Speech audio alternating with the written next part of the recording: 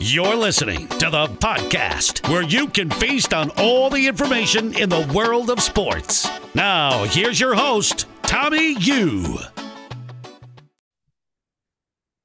Hey guys, welcome to yet another episode, but this time it's going to be a little bit special because Darren, you dropped something on me, but me being a good friend, I should have anticipated something coming up, but our good co-host over here is going to be going on vacay, but it actually might be good because not too long ago, and I don't want to put him on the spot, but Greg reached out to me saying he could help me out, maybe be the co-host for the preseason ranking show, mostly because unfortunately for Greg, he's probably not as excited for that show because he kind of knows where he's going to rank. Whereas for you, Darren, if you were on there with me, it'd be a little bit boring because you would know all the rankings, you would know how I would try to set things up, and I want you to be a listener too. But the reason I bring this up is you're a good co-host going on a little vacay, huh? And surprise to the listeners, a little deep cut if you don't know Darren as well as I do, and I know I shared all the time on the pod.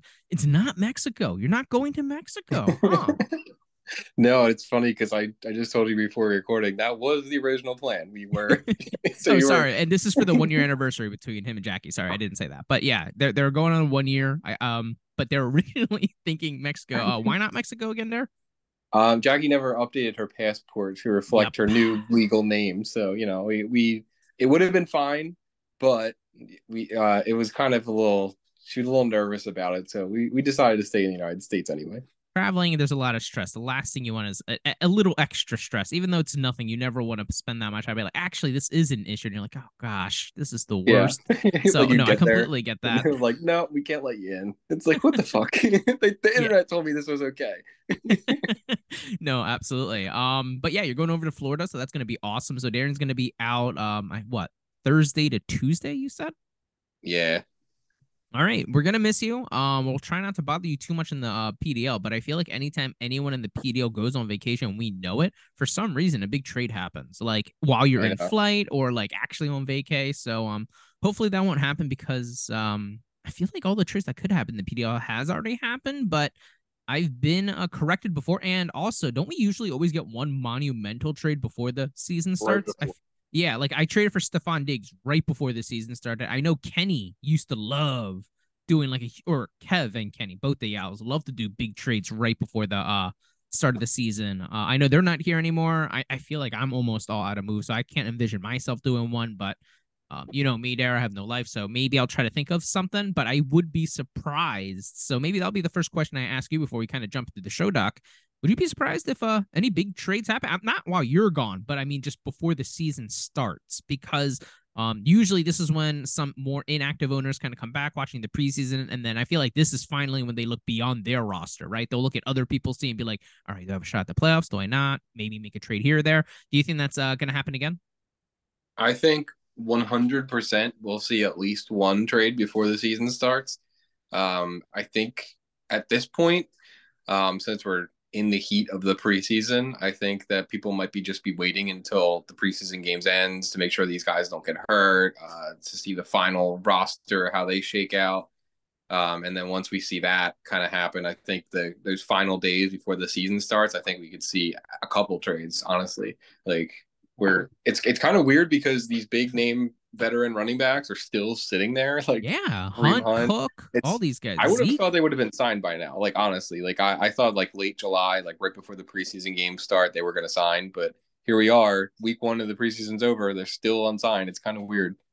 It really is. And I don't want to, think or look forward to something tragic happening, but it also wouldn't be surprised if during the preseason a running back does get hurt. We see that all the time.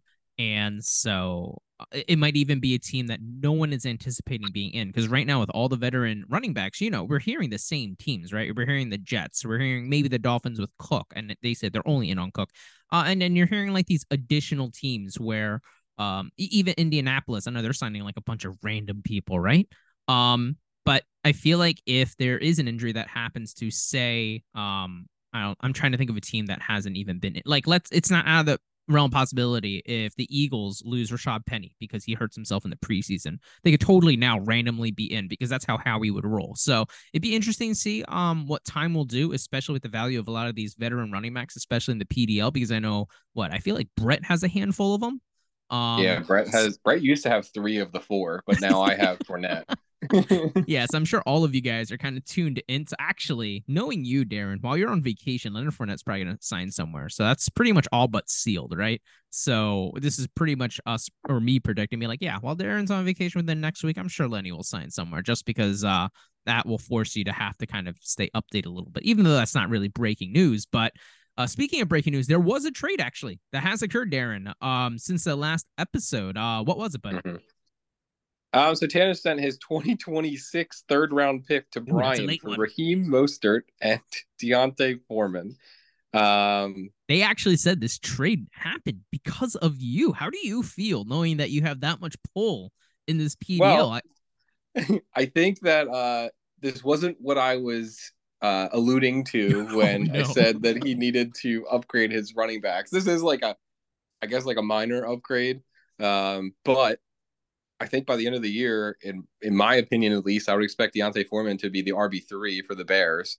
Right now, I guess he might be the RB2, but I think that Roshan is going to jump him and maybe Khalil Herbert as well by the end of the season. Right now, it looks like Herbert is definitely the RB1 based on preseason game number 1. And then Raheem Mostert, I think, will be fine as long as they don't sign Dalvin Cook. If they sign Dalvin Cook, then I wouldn't even want Raheem Mostert. He's 31 years old. But I think if all stays the same, just sending just a third was fine. I think Brian probably sold at the right time though, because if like tomorrow or today the Dolphins signed Dalvin Cook, then he probably would have just had to drop Raheem Mostert. I don't think anyone would have wanted him.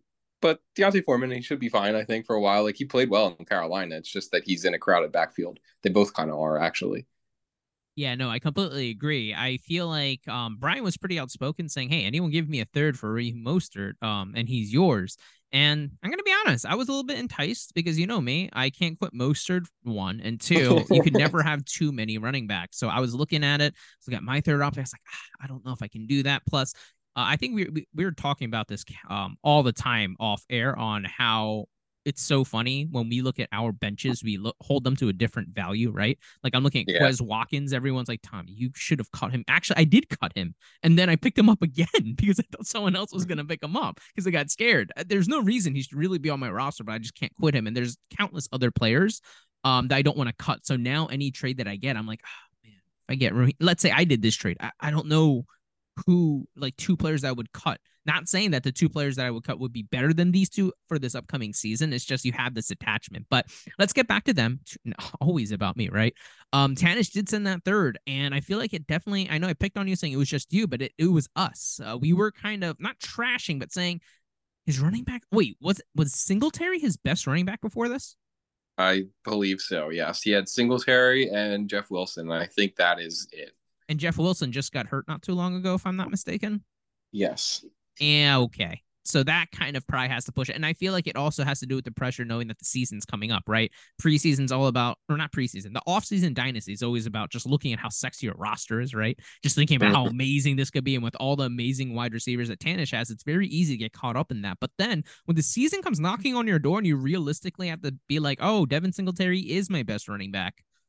Okay, I have to do something. So I feel like it wasn't just us. I feel like timing just showed that Tanish would have to snap back and start having to play some fantasy football. But hey, in the long run, or at least in the short term, he very realistically just got two fringe starters on their actual teams that now can reflect to some fantasy points onto his roster. Definitely better than an injured Jeff Wilson and just Devin Singletary, at least right now, right? Yeah. I mean, he definitely in the short term, I think that Tanish made out pretty good in the short term, unless Dalvin Cook does sign with the Dolphins.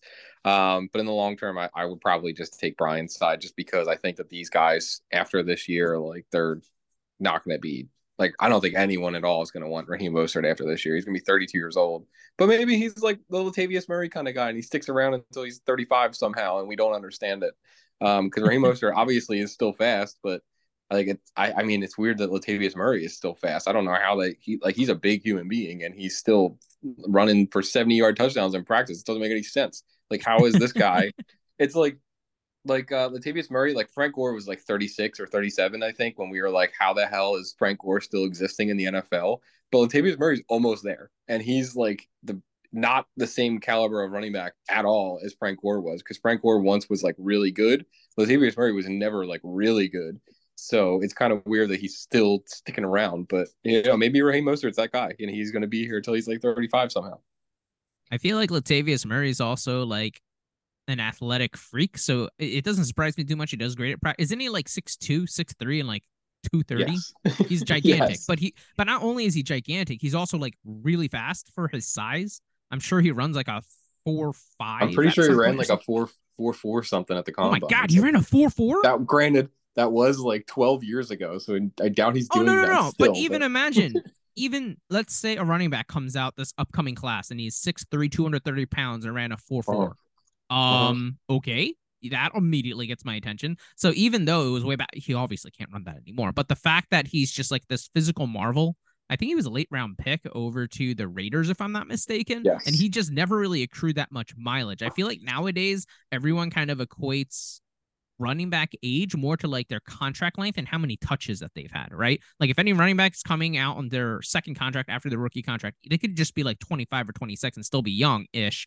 But if they accrued a lot of touches, you kind of look at them with a little bit of disdain, right? You're like, oh God, yeah, okay, they're 25, but they had like 650 touches already in the NFL. That's a little bit worrisome. Whereas Latavius Murray, he had a slow start, but he is pretty ancient now, like 33 years old. So he could definitely end up that route. But I think my only concern, no, I don't really have any concerns with this trade. I feel like this is definitely something that needs to be had done for Tanish. I don't think and you've said it multiple times. You can't go in to this season with literally Jeff Wilson, Singletary is your best running back. So now you have some guys that you interchange, and who knows, maybe he has some additional tricks up his sleeve, but it is a 2026 third. So he's thinking way in the future. So that shouldn't hopefully be too bad for him. He's probably envisioning that that's probably going to be a lower third if it's up to him, especially because I don't think his team's too far away from being really, really competitive.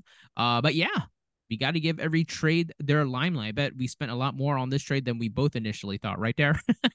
Yeah, probably, because this is like not something that's going to move the needle all that much, but it's definitely something that Tanish needed to do, because he definitely needed somebody to play. Like, he couldn't have just relied on those two guys who aren't even like, world breakers themselves. So like, it'd be different if it would be like how Jeff has like two guys. He has Pierce and Stevenson, but like at least they're both like really good. Tanish didn't have that luxury.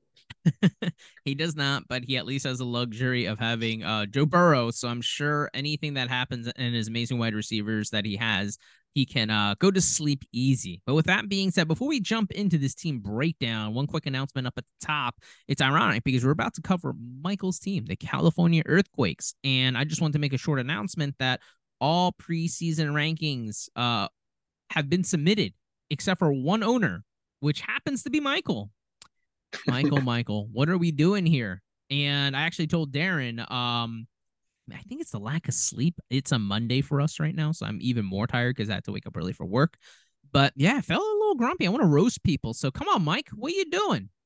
We brought you in, wanted you to be super, super active, and I don't know. I felt like it's been spotty. I've been joking with you, Darren. I feel like the only time I see Michael in the chats now is when he jumps in and asks for opinions on like another trade or another league, and then he just like disappears again. And then he'll come back and be like, hey guys, I have a party I'm at, and then he just like leaves again. And I'm like, all right, I don't know. Dynasty off seasons when you have to be the most active, and he took over probably the most ambitious rebuild needed. It's been Josh's team, the most neglected and terribly managed team. So I'm hoping that it's not following the same tracks. Not calling Michael Josh. That's not what I'm saying. But activity level wise, I feel like it'd be weird that his activity level kind of strikes up when the season starts, because that would kind of make me a little bit scared about a strategy of, is he trying to go and win some games now? Whereas if he was more active in the offseason, a little bit less active during the season, that would make more sense. Kind of like what Greg did, right? Greg was super active in the offseason. And when the regular season started, I mean, he was playing the waivers for sure, but like he didn't really need to do anything, but he was still active.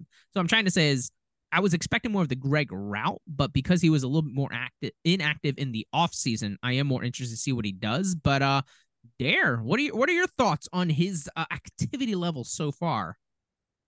I would agree. Like, he goes through his ups and downs of activity, but it is probably for him kind of not super fun, I would think. Just based Josh's on the old team. Yeah, just based on the team that he took over, he's probably like, man, like I don't even looking at this team sometimes. But yeah, like he'll go. Like I think I like to think of it as you remember Adam or Mayo, of course.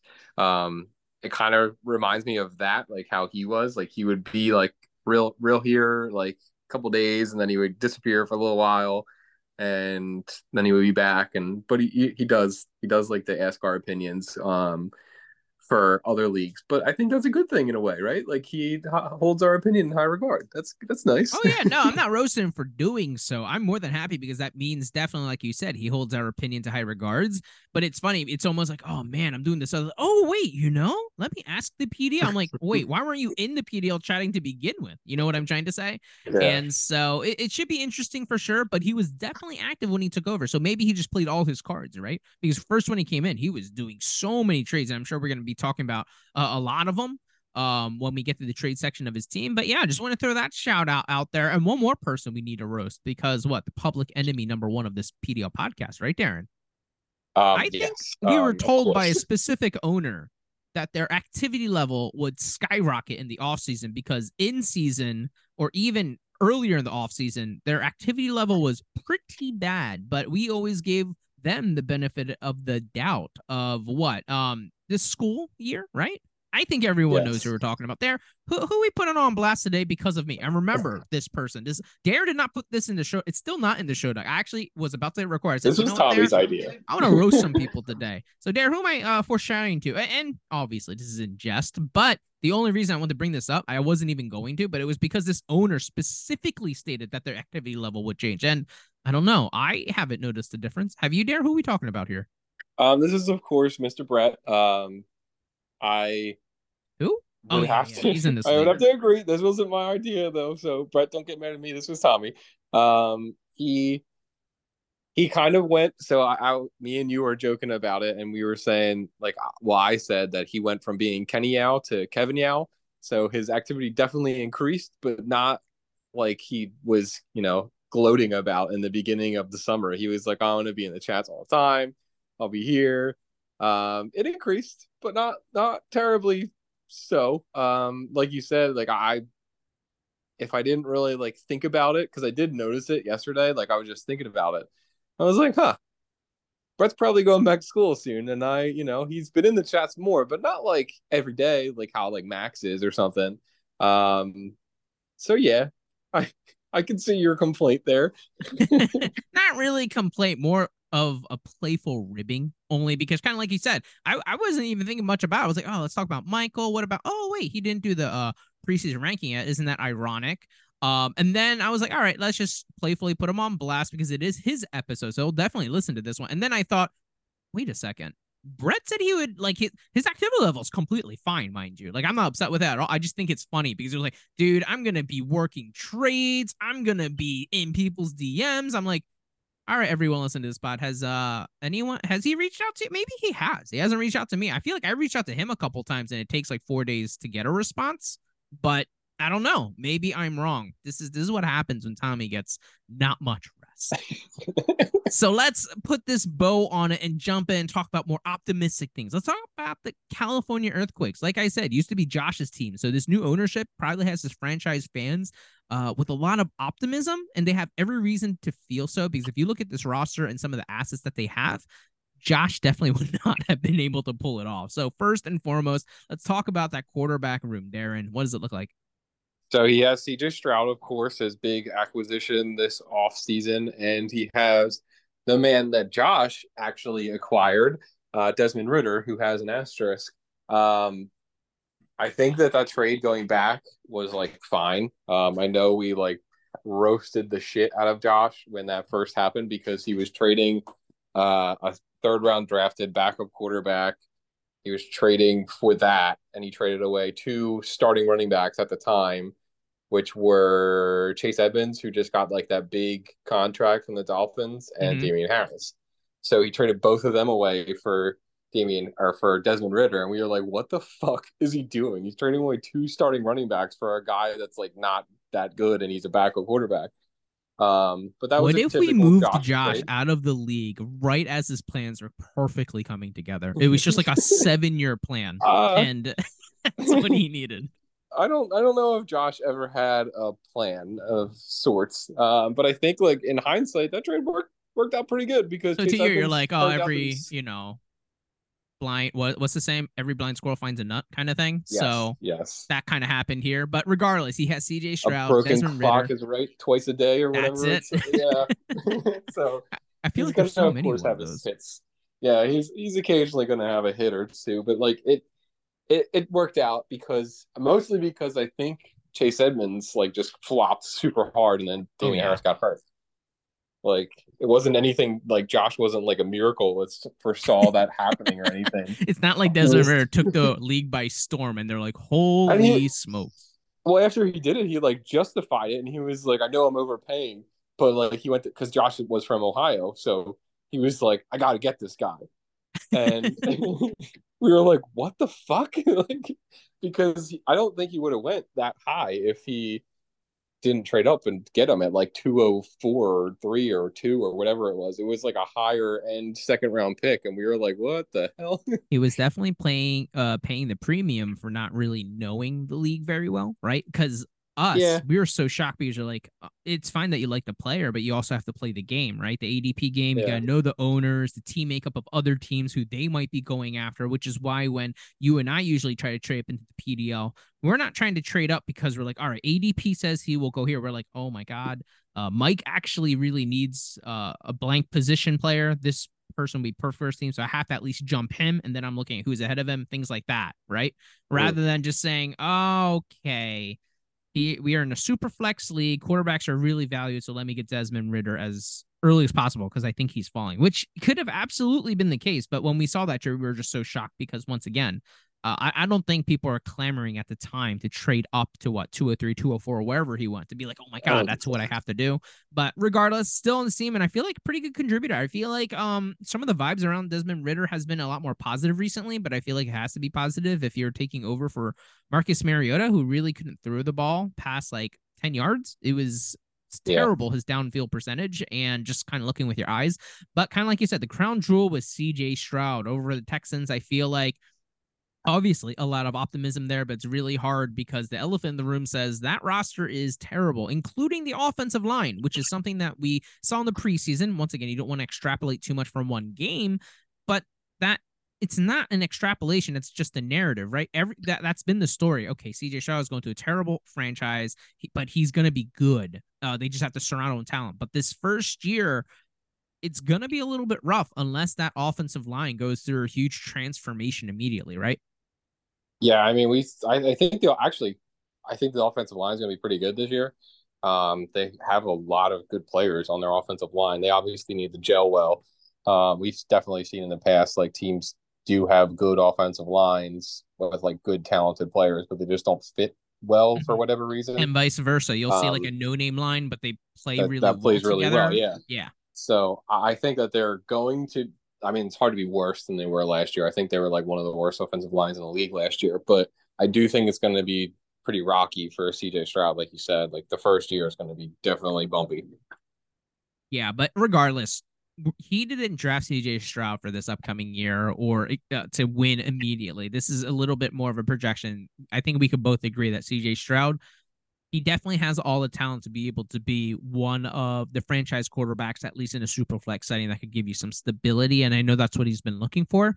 And if Desmond Ritter can also kind of hold on to that starting position in Atlanta, then that kind of puts him in a good position. But I feel like there is still a little bit of ambiguity, at least in that sense, right? Yeah, I think so. I think that it's definitely questionable more so for Desmond Ritter than CJ Stroud.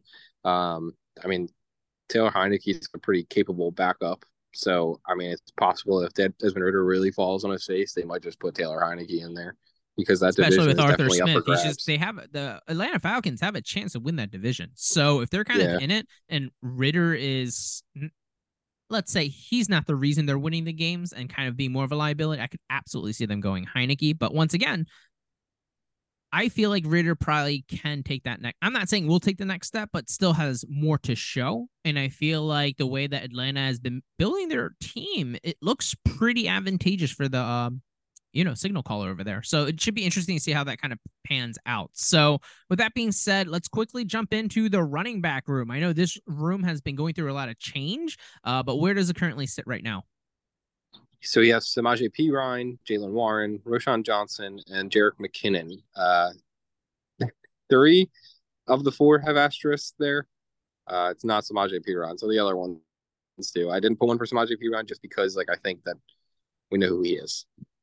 Yeah, not only that, but isn't all of kind of like the stories of why he chose to go to Denver, like Sean Payton pretty much called and be like, do you see what I do with running backs essentially? And Samaje Perine's like, okay, yeah, I'm going with you. Yeah, and even with a 100% healthy Javonte, if he's there, Samaje Perine is still going to get some play. And if Sean Payton is going to be able to replicate anything that he was able to do in New Orleans, he always had like a top 10 rushing attack, always. Which is kind of funny to think about because you always think of, oh, it's Drew Brees. He's going to throw for another 4,000 yards every single year. But a lot of it was predicated to the run game. And so if that's the case, I completely agree with you. I think we know what Samaje Perine is, and it is some value. So that's who I thought Tanish was going to get when we were kind of ribbing him in his podcast episode, saying that he probably needs to get a running back in there. So I thought he was actually going to go out and get Samaje, but instead he gets Raheem and D'Onta Foreman, which is more bang for your buck for sure. But I also wouldn't have blamed them if he did go this route. But the three players that you have asterisks for, very interesting. Jalen Warren, I feel like a lot of people are kind of comparing him, not to the same skill set, but kind of like an Eckler, right? He's kind of short. He can catch. He can do a little bit of everything. Roshan, everyone knows that, the backup to Bijan, but he looked pretty darn good in his own right. I believe he started as a quarterback back in Texas as well. So he, very athletic, very smart. The way that he attacks that position might be a little bit different than what you would think a normal running back would be like. So that's why even his pass protection is really, really good, especially for someone coming into the league. I think it's just this wide knowledge of like football IQ, if you will. And then last but not least, Jerick McKinnon. Also love that you included him in here. I thought you wouldn't just because I know you're kind of a little ageist, Darren, but I feel like his utilization in the passing game in Kansas City is, you can't overlook that. And they didn't really add anyone in the offseason, especially in the pass catching role. So I wouldn't be surprised if he's a little bit more involved than we think too. But out of that batch of three, who are you most excited for? Definitely Roshan. I think that he has the ability to win the job in Chicago because of the guys he's competing with mostly. I think if Roshan was playing with a better group of guys, I think that it would be a tough task kind of because he was a 4th round pick and all that stuff, blah, blah, blah. But I think that Roshan could definitely beat out D'Onta Foreman, and I think you could probably beat out Khalil Herbert too. Not saying that Khalil Herbert is bad, but D'Onta Foreman is 27 or 28 coming off of a couple years ago from that Achilles injury. So he's kind of like a journeyman running back. Like he should definitely be able to beat him out. But I think he only got a 1-year deal. Yeah. I believe too, right? So it's not like they have a crazy commitment to him either. Yeah, so they're probably hoping that at the very least Roshan beats out D'Onta Foreman. They're probably hoping for that. And this season also. Khalil Herbert, I'm sure if Khalil Herbert's great and he holds off Roshan, they'd probably be happy about that because he's also young. But I think that they probably definitely want him to beat out D'Onta Foreman. Jalen Warren is also kind of interesting in a way because some people kind of think that he's going to beat out Najee Harris somehow, which I think is just those people are on drugs. Yeah, that's not happening. That's just not going to happen. They spent a 1st round pick on Najee 2 years ago.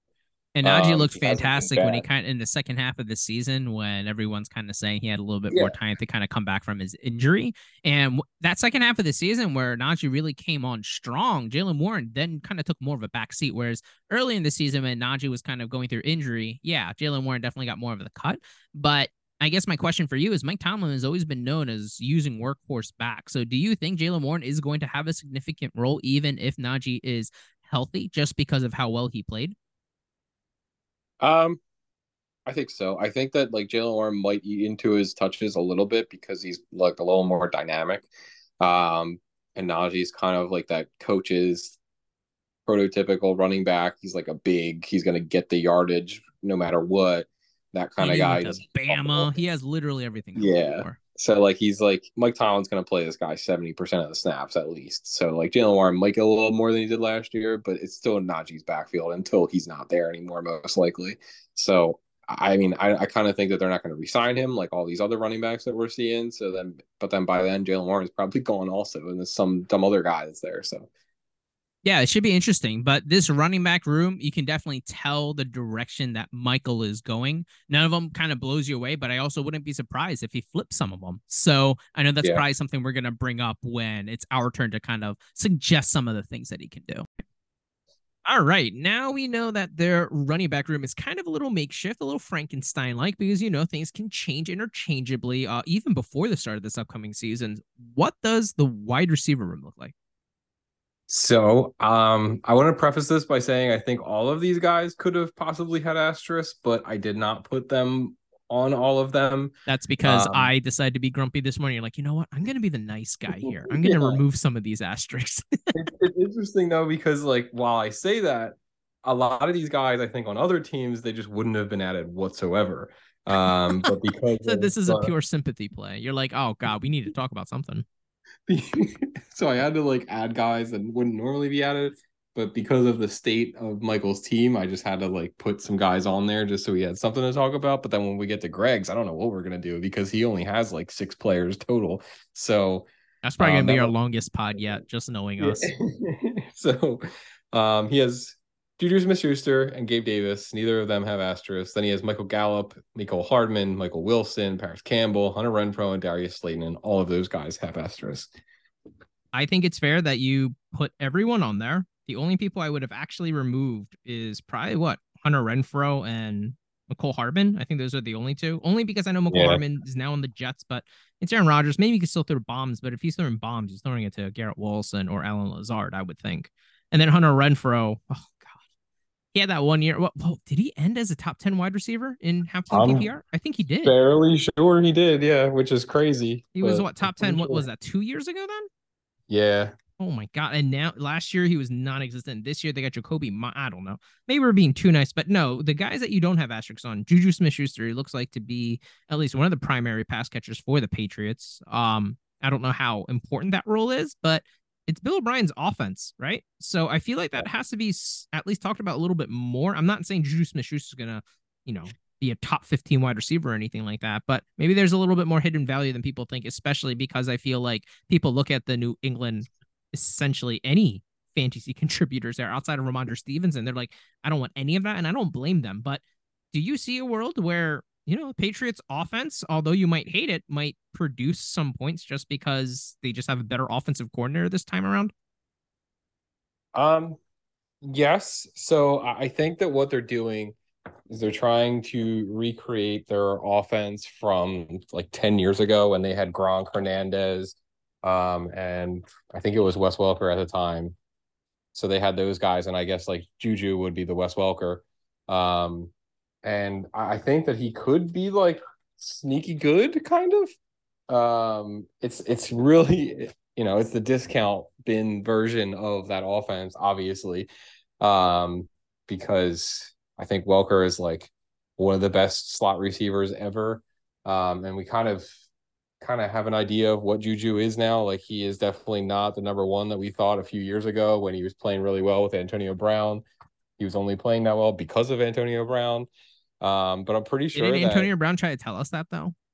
He did. Not in a very nice way. Everyone thought that it was because he was jealous, but everyone's like, that guy, that's the guy you guys are getting excited for. I'm like, oh, AB, it's all right, man. You're just getting a little bit older. And now he's probably looking back out of all the crazy things he said, that one thing rang true. He was spot on. That was his last comment before he went completely crazy. Yeah, he was like, this guy is being hyped to the moon, and he is just not that good. That's what pushed him off the deep end when everyone in Pittsburgh's like, actually, Juju might be better. And he was like, what the hell? I think that was the final snap in his brain. That was it. Like once that happened, he was like, you know what? I can't do this anymore. I can't be. Yeah, it wasn't the Vontaze Burfict hit. It was actually that comment. Yeah. So I think he's fine though. Like I think Juju's fine. Gabe Davis is also a guy that is fine. I think he's a very limited deep threat. Like he's a deep threat that's not that fast, which is kind of weird. So it makes him kind of like a one-trick pony. Kind of like Mike Williams-esque. Yes, I think that like all those guys like Gabe Davis, Mike Williams, Alshon George Jeffrey, Pickens, those Alshon guys. Jeffrey, Cortland Sutton, like they're all kind of like the same kind of dude. So I think Gabe Davis could be fine because he's playing with Josh Allen. But at the same time, we saw him last year, and like everyone had high expectations for him, like to be like a top 24 wide receiver. And I know he had like an ankle injury, but still, he was like He was definitely just given the a guy. opportunity, and Buffalo was still. They essentially they did sign Cole Beasley back. They're like, okay, we need something here, and they went out on that route. But maybe outside of your team and a few others, would you agree that those two wide receivers that we just mentioned without an asterisk, Juju Smith-Schuster and Gabe Davis, are probably the only two wide receivers that you wouldn't mind on your team in the flex position, and you'd be like, okay, yeah, that's fine. But literally anyone else, you're like, oh God, I have Michael Gallup in there. I have, Darius Slayton. Yes, they could definitely push out a great week for you, but you're definitely not as comfortable. And so I guess I'll ask you the same question as I did with the running back room. Out of all the asterisk players here, who are you feeling the best with? Out of the Astros players, I think I guess, feel the best about Michael Wilson, but I don't even feel like that great about it. It's only because he's the youngest and least proven of all these guys. So like maybe he has that upside, but kind of like he's you see everyone, you're like, I know what Slayton is. He's gonna have a random couple Gallup, big weeks with Hardman. DJ. Yeah, I know what Gallup is, but then you're looking at Wilson, be like, maybe you could just be a little bit better than those guys because we already know what that is. You're It's not kind a of taking guy the lottery ticket. yes, exactly. He's more of a lottery ticket because he could be, but he's not really a guy that I would typically like because he's 23 years old coming into the NFL. He's in college for 5 years and he was never good for any of them. I know he got hurt a lot, but I don't know. Like maybe in the NFL he like makes a big jump, but it's kind of not likely for that kind of guy for that to happen. It doesn't happen very often. But you never know. It could happen. So I think that of all the Astros guys, that's probably the one I would take over all the other guys because I think like Mecole Hardman probably needs an injury or a cut to be relevant. Gallup. I feel pretty good about Paris Campbell. I don't know why. Maybe it's I think it's just because they have no one, and we do watch a lot of Giants football, unfortunately, right? And we kind of see that offense. Brian Dable, Paris Campbell always gets hurt. I understand that. But the times he's on the field, he does look different than all the other players. He looks a little bit extra explosive, a little twitchy. That's always been his thing. Ironically, of course, I like Paris Campbell. I feel like I'm addicted to the players that are very athletic that just gets hurt all the time. Like I can't quit them. And when I see Paris Campbell, he's not up to the standard of other players that are like amazing. But I still feel like he'll definitely have the opportunities. And I feel like once again, you don't want to read too much into the offseason training camp out, but if there's a steady drumbeat, you at least have to take note of it. And I feel like Paris Campbell's hype out of camp has always been very, very high. And it's not like he's having to beat out like a Jamar Chase or have to go out and beat out someone big. I don't know. As long as he stays healthy, I feel like he could do something. But once again, these are players with asterisks. I'm not sitting here saying he's gonna be like a top 20 wide receiver or anything like that. But out of everyone else, I definitely see why Michael Wilson could have your intrigue. But maybe it's because you and I are cut, like we're so similar, right, Darren? But then when we come to implementation, we're so different because I go for the old value and you go for like the sexy pick. So I think you picking Michael Wilson, me picking Paris Campbell is like a perfect testament to who we are eventually when it comes to it. Yeah. But yeah, I feel like the one other player that we should talk about a little bit more is Michael Gallup, right? Coming off of that injury. He's 2-year removed now, so he should be a little bit better. But what we saw last year was not it, right? It looks like he definitely lost a step or the injury took away something, but usually it takes about 2 years for them to fully come back, especially in a position where you need the athleticism and cuts like a wide receiver does. But I guess the optimism gets, damped down a little bit because they did go out and get Brandon Cooks. So do you think that's why he has more of an asterisk? Whereas if Dallas didn't make a move, would he kind of give you enough confidence to say, hey, I don't know, maybe there's still a little bit of that unknown where they could really take off now that, Dak is hoping to silence some of the critics saying, oh, maybe he's washed. Maybe he is the interception guy. So I was looking at Michael Gallup a little bit more optimistically until that once trade that they made for Brandon Cooks. But is that an overreaction or is that fair? No, I think that's fair. I think that if they didn't add Brandon Cooks and everything else looked the same, like they had Jake Ferguson as their starting tight end, and Michael Gallup was the wide receiver 2, I'd be like, he's probably like flex worthy at least, like a wide receiver 3, 4 kind of guy. Almost like we viewed Gabe Davis the year before, right? Maybe not to that extent, but like we're kind of making that narrative, being like, all right, a decent quarterback, a solid offense. The Bills had Stephon Diggs, Cowboys have CeeDee Lamb, and then they're like, all right, the number 2 has to come somewhere, and they need one. So that's kind of the narrative I was making as well. But even if they didn't sign it, it could have still ended up as the Gabe Davis route that happened last year, right? They didn't really do anything. He's still disappointed. Yeah, but I think that just like adding Brennan Cooks just completely nukes anything Michael Gallup could have done. Like now he's just like he's the third option at best in that offense. That they claim to be like a run first offense too. We'll see when it's all said and done. So yeah, I completely see that. I feel like his value has been the most ambiguous throughout the past couple of years because it's always been on the hope, the excitement, and the plays and the cool grabs that he can do. But there's just so many of these external factors as well. But Darren, let's jump into our favorite room that we love discussing, the tight end room. What does the Earthquakes tight end room look like? He has Michael Mayer, rookie Raiders tight end, and Irv Smith. So I have an asterisk on Irv Smith because from my point of view, he's like one of those guys where we're always like, he could do it, and then he never does. But he gets a lot of fantasy people hot and bothered. But he's playing with Joe Burrow now. King gets so close each time and just blue balled every time. It's possible, right? He's playing with Joe Burrow. Joe Burrow made Hayden Hurst kind of relevant. He got him a big contract with the Panthers, so like maybe Irv Smith can do it. Who was the other guy before Hayden Hurst? That random other guy? CJ Uzomah. That's it. Yeah, like the Bengals, I feel like always made somewhat semi-relevant, and I think we're all in agreement. Irv Smith isn't a superstar, but he, at least athletically, is much better than the 2 guys that we just mentioned that had a little bit of success. So I definitely see the path. But I feel like that's always been the case with Irv Smith, even in the Vikings, right? You're like, oh my God, with Dalvin Cook, like taking the attention away. And at the time, Adam Thielen taking attention, like, yeah, Irv Smith can do it. And he just almost like how we said about Kyle Rudolph. Oh, man, maybe the Vikings just don't like people not named TJ Hawkinson, but I can see the asterisk because he had the opportunity to do it in Minnesota, but now he finds it in Cincinnati and we're hoping so. But I think one thing that is pretty interesting is Michael Mayer doesn't have an asterisk, but I think you and I have been higher on Michael Mayer than the consensus has been for a while. And this, by all means, is not saying we think he's a Gronk level player or anything crazy like that. But I think it's because all the other tight ends project to be much more fantasy valuable just because of their athleticism. But I feel like you and I have been consistently higher on Michael Mayer than most, right? Yeah, I think that like 10 years from now, we could look back and Michael Mayer might definitely have the best career of all of these. Like he could still be in the league, whereas all the other tight ends, if they're out of the league, I'd be like, okay, yeah, that makes sense. Yeah, because he's going to be able to be like that, TJ Hawkinson, Dalton Schultz, like boring kind of tight end like that. But he does all the little things. He's a good football player. The coaches will love him. Gets into the dirty areas. So he could have like the most longevity of all these guys, but he might not be great. Like if Dalton Kincaid falls flat on his face, he can't be a receiver like he was at Utah in the NFL, and he also can't block. Like he's probably not going to be in the NFL for long. So there's more of like a higher chance of like a flame out for the other guys than I think Michael Mayer. Like I think Michael Mayer is definitely going to be solid. Like he might never be a top 5 fantasy tight end. I guess he probably won't ever, especially with the Raiders are run right now.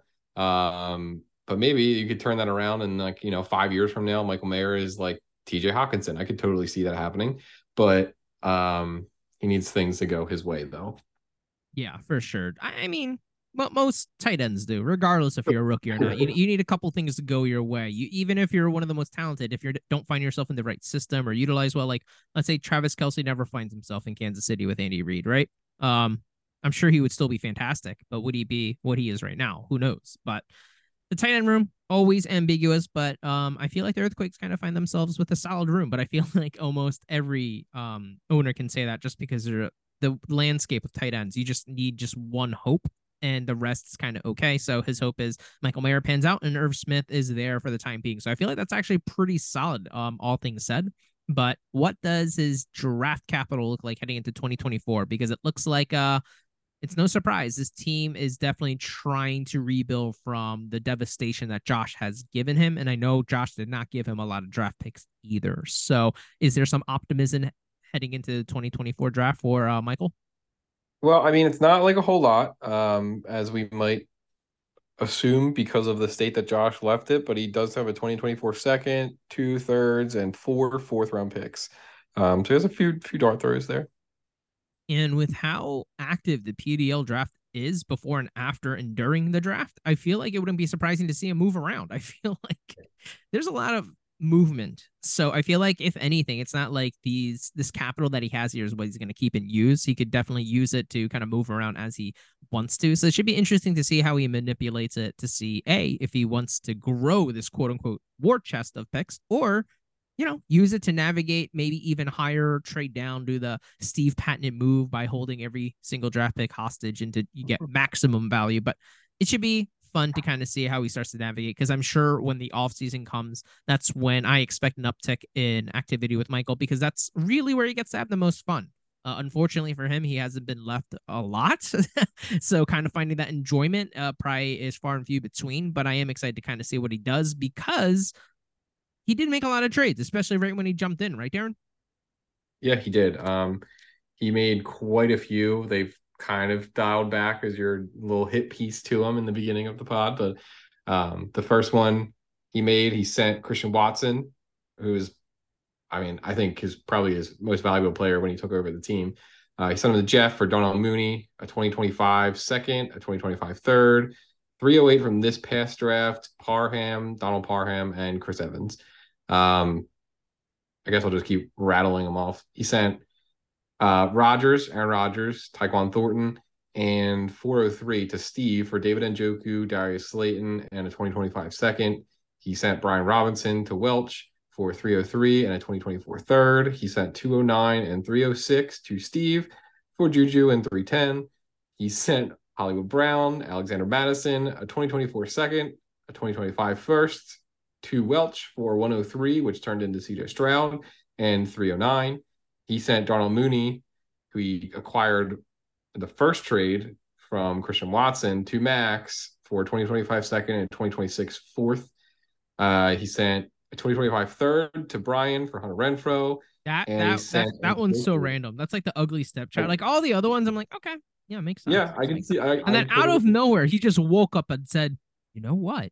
I need really Hunter Renfrow on my team. I need him. I gotta have him. Name your price." And I bet he was like, I don't know, fucking third. He's like, any third? He's like, sure. He's like, all right, here's a 2025 third. He's like, all right, okay. So the last one he made was he sent David Njoku to me for a 2024 second. You saw that trade and you're like, oh shit, anyone is obtainable on this roster. Let me go get Njoku now. Well, I mean, I agree with you, because when he made that trade for Hunter Renfrow and I saw that it was Michael that traded for Hunter Renfrow, I was like, oh, that's weird. That's interesting. Because I think he's 27, if I had to guess off the top of my head. So he doesn't really like fit in Michael's team, and I don't ever see him like gaining value. I guess he can get Hunter Renfrow could literally be traded to the Kansas City Chiefs, and I would still be like, oh, okay. Cool. I'll give you a third. So, like, I'm trying to give him, like, where would he have to go for a maximum? It has to be the Chiefs, right? Like, that's where everyone kind of credits, and they finally got. So that's what I'm saying. If he went to Kansas City or Buffalo, that's like probably his two best, because we saw Cole Beasley play really well there. That's true, yeah. But even still, I'll be like, yeah, I'll give you a third. Like, I can't. I don't know. Like, I just don't see his value going up higher than what. Yeah, he's gonna squeeze a fourth from you, silly boy. Third and a fourth, yeah. I guess that's more than just third. He wants that maximum value. No, I'm just kidding. I feel like a lot of trades make a lot of sense. He definitely traded away a lot of the valuable players, but I think you're in agreement because you have been in this position where you took over an orphan team. Although you have players that have high value, you want to make your mark. You want to get the players that you like.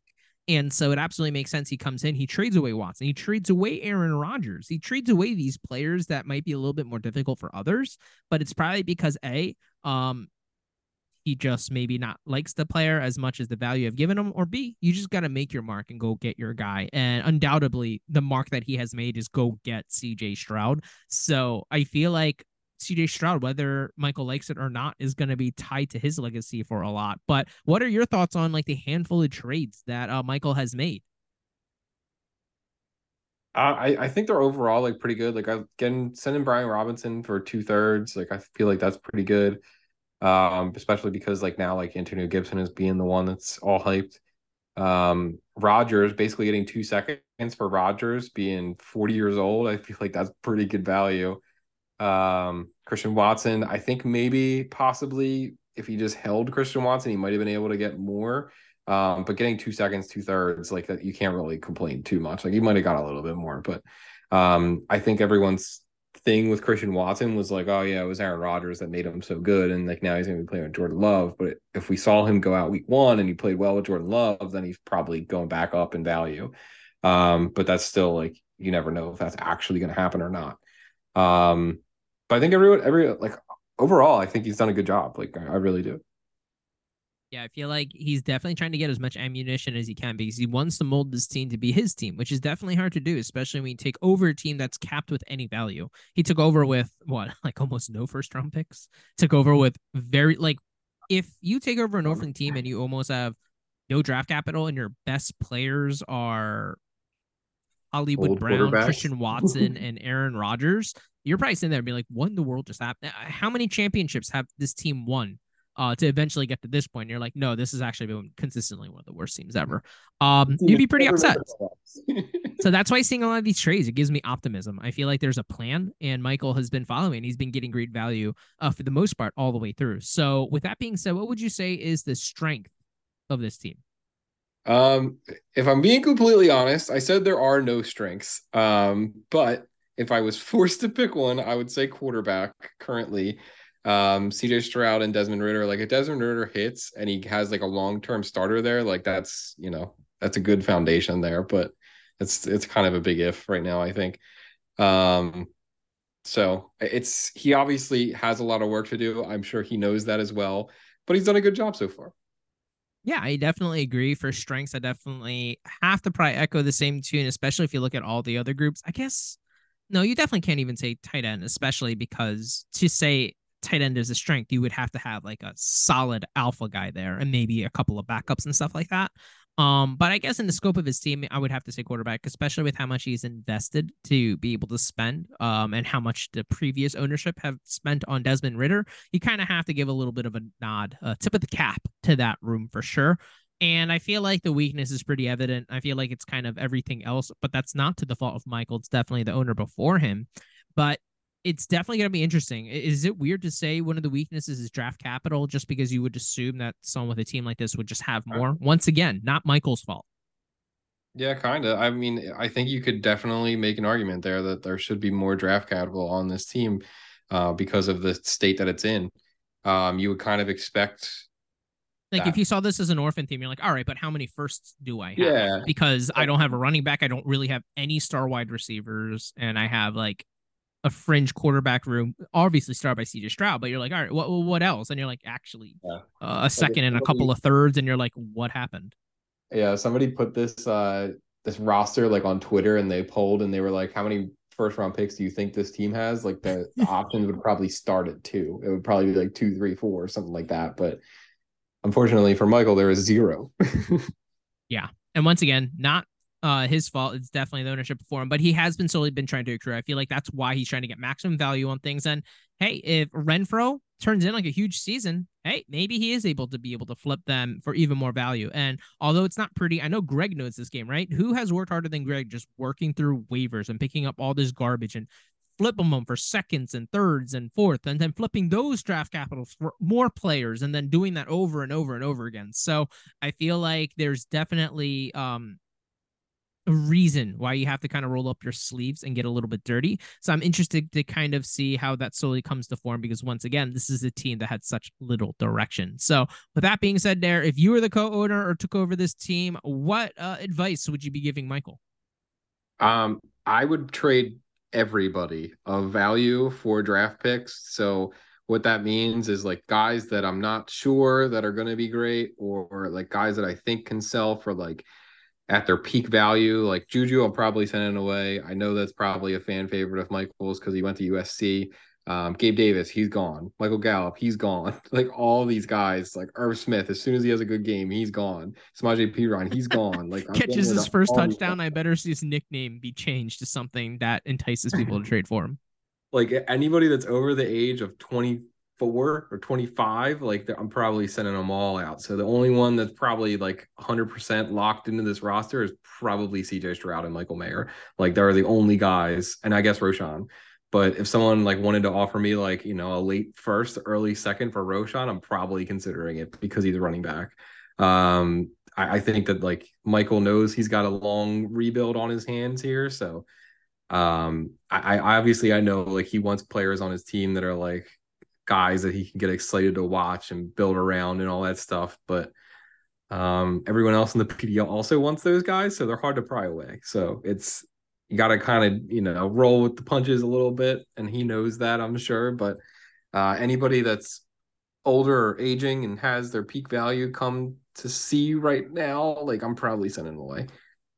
Yeah, I would have to agree with you, mostly because that's the way that you have to rebuild your team, unless you have so much value and different capital that you could kind of finagle a lot of different trades to kind of trade your way to a super team.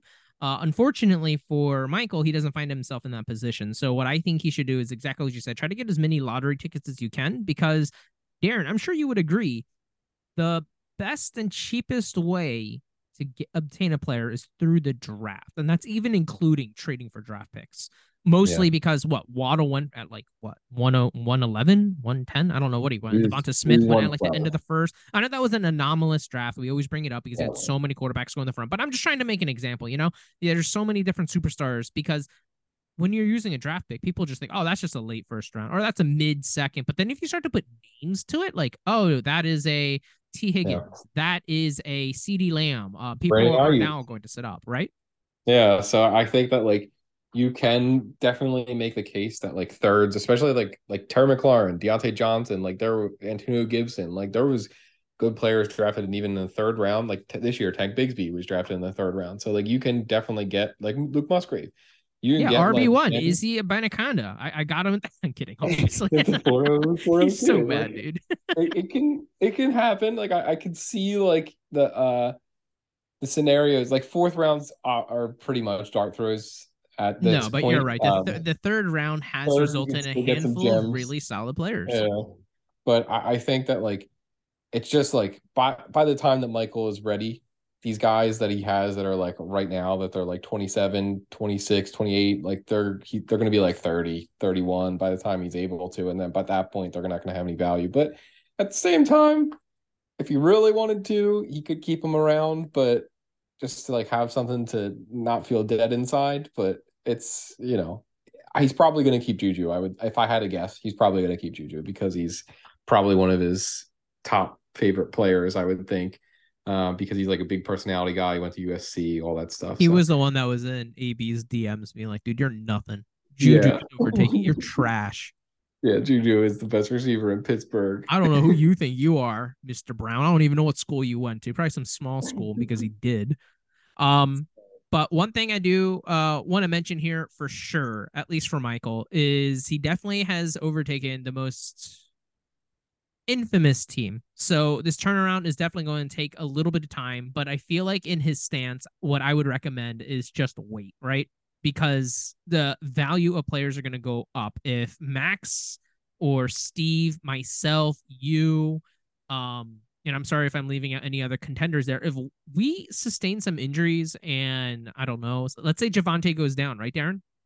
And Samaje just becomes the guy. And now he's just steadily putting up, I don't know, 13 to 18 points a game. Yeah, I'm sure there's going to be a lot of people that are interested all of a sudden saying, okay, now, yes, I will give you that second round pick that you might have been looking for, plus maybe more. Maybe now there's a bidding war. Who knows? So I would definitely just wait, kind of like what you were saying, Darren, right? Oh, man, just wait until Irv Smith has a huge game and really get into that marketing role and become a salesman kind of thing. But my, I guess, suggestion is just, and of course, I'm filling out my own agenda being a commissioner, to be more active. I feel like you got to establish those relationships, right, Darren? I feel like it's a lot easier to get trades done when you have a relationship with an owner. Not because you're trying to trick them, but just because you know their cadence, right? Like right now when I need to text anyone, I know how to approach it. Be like, okay, the Oregon guys, they're in the West Coast. I know I shouldn't text them at X amount of time. They're much more active when it's really late at night here.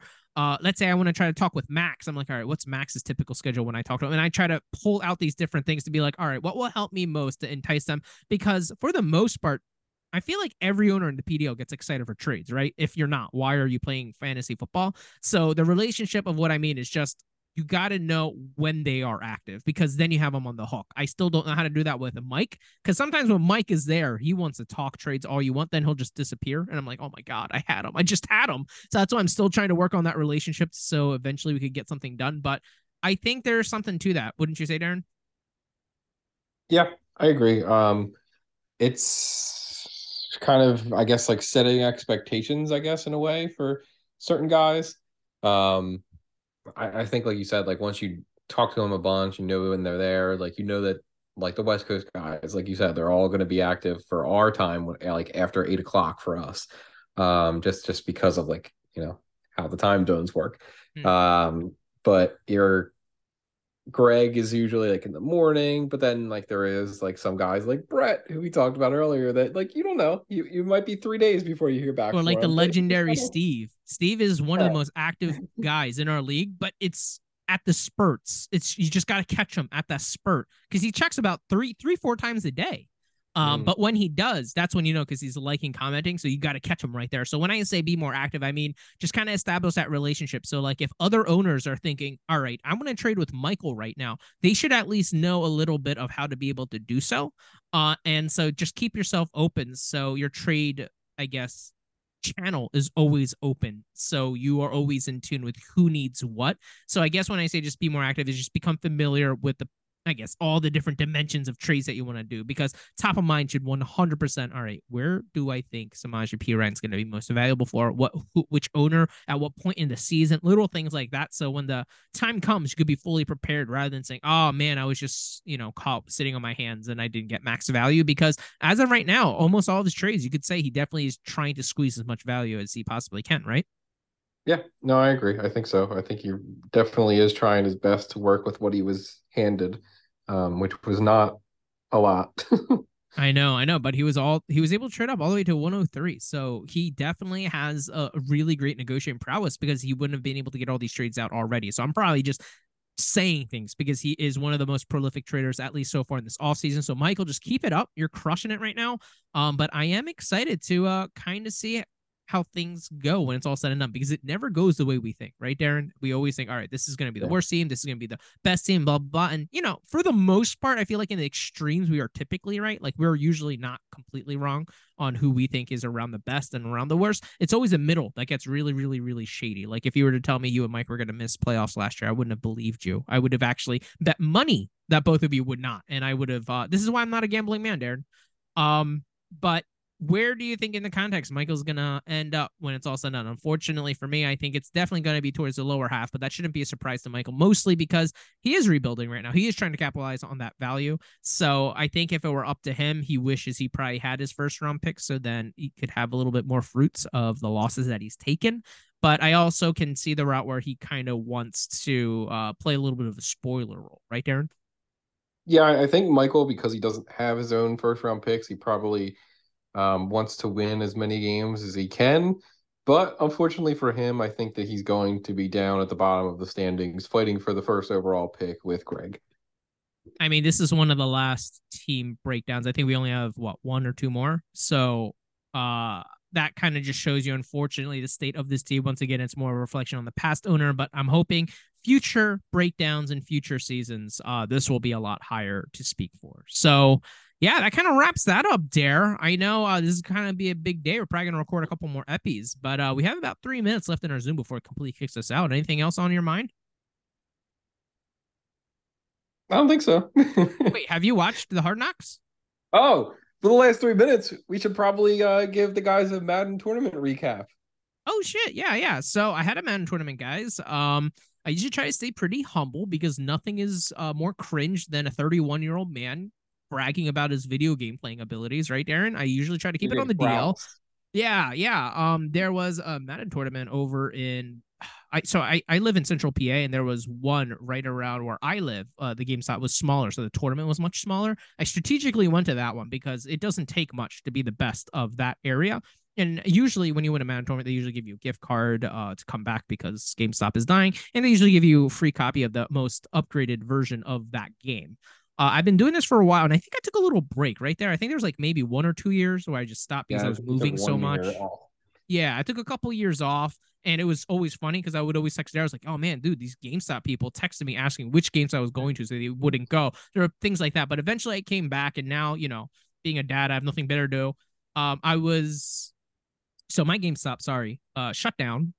So then I was like, oh man, if I want to go to another GameStop tournament or anything like that, it would have to be like a big one. And there was one in Harrisburg. It's like the biggest one. And I was like, let's go to that one. Like, why not? Like, if I actually feel like I'm good at this game, I should go give it a try. And I haven't done beta or anything. So I went, I did very, very well for I think there was over like 200 people there, and everyone plays a little bit, and then you get your seating, and then they cut it to like, I don't know, 150, 130. I forget what the number was, but they cut it down. And so I placed very, very high. I think my seating was like 17 or something like that, which I was really pumped up about. And then from there, we had one full day where you just played forever. You just played a lot. There were a couple of rules where you have to pick like 3 teams, and you declare which team you're playing as right before you go up. And then there are other additional rules, like how many times you could play a certain play. Long story short, I went all the way to the championship. The guy I played against were the Ravens, and he was cheesing pretty hard with Lamar, but he was also doing this thing where he was like audibling to the same play over and over again that I've noticed. But regardless, I was still able to beat him. I think the final score was like 31-27 or something like that. So it was really, really close. And he was actually really, really good, obviously, because it was something big. So yeah, a humble brag. Darren, you don't have to pay for your Madden again this year. We could play together. So that's going to be great. Actually, it releases tonight at 8 p.m.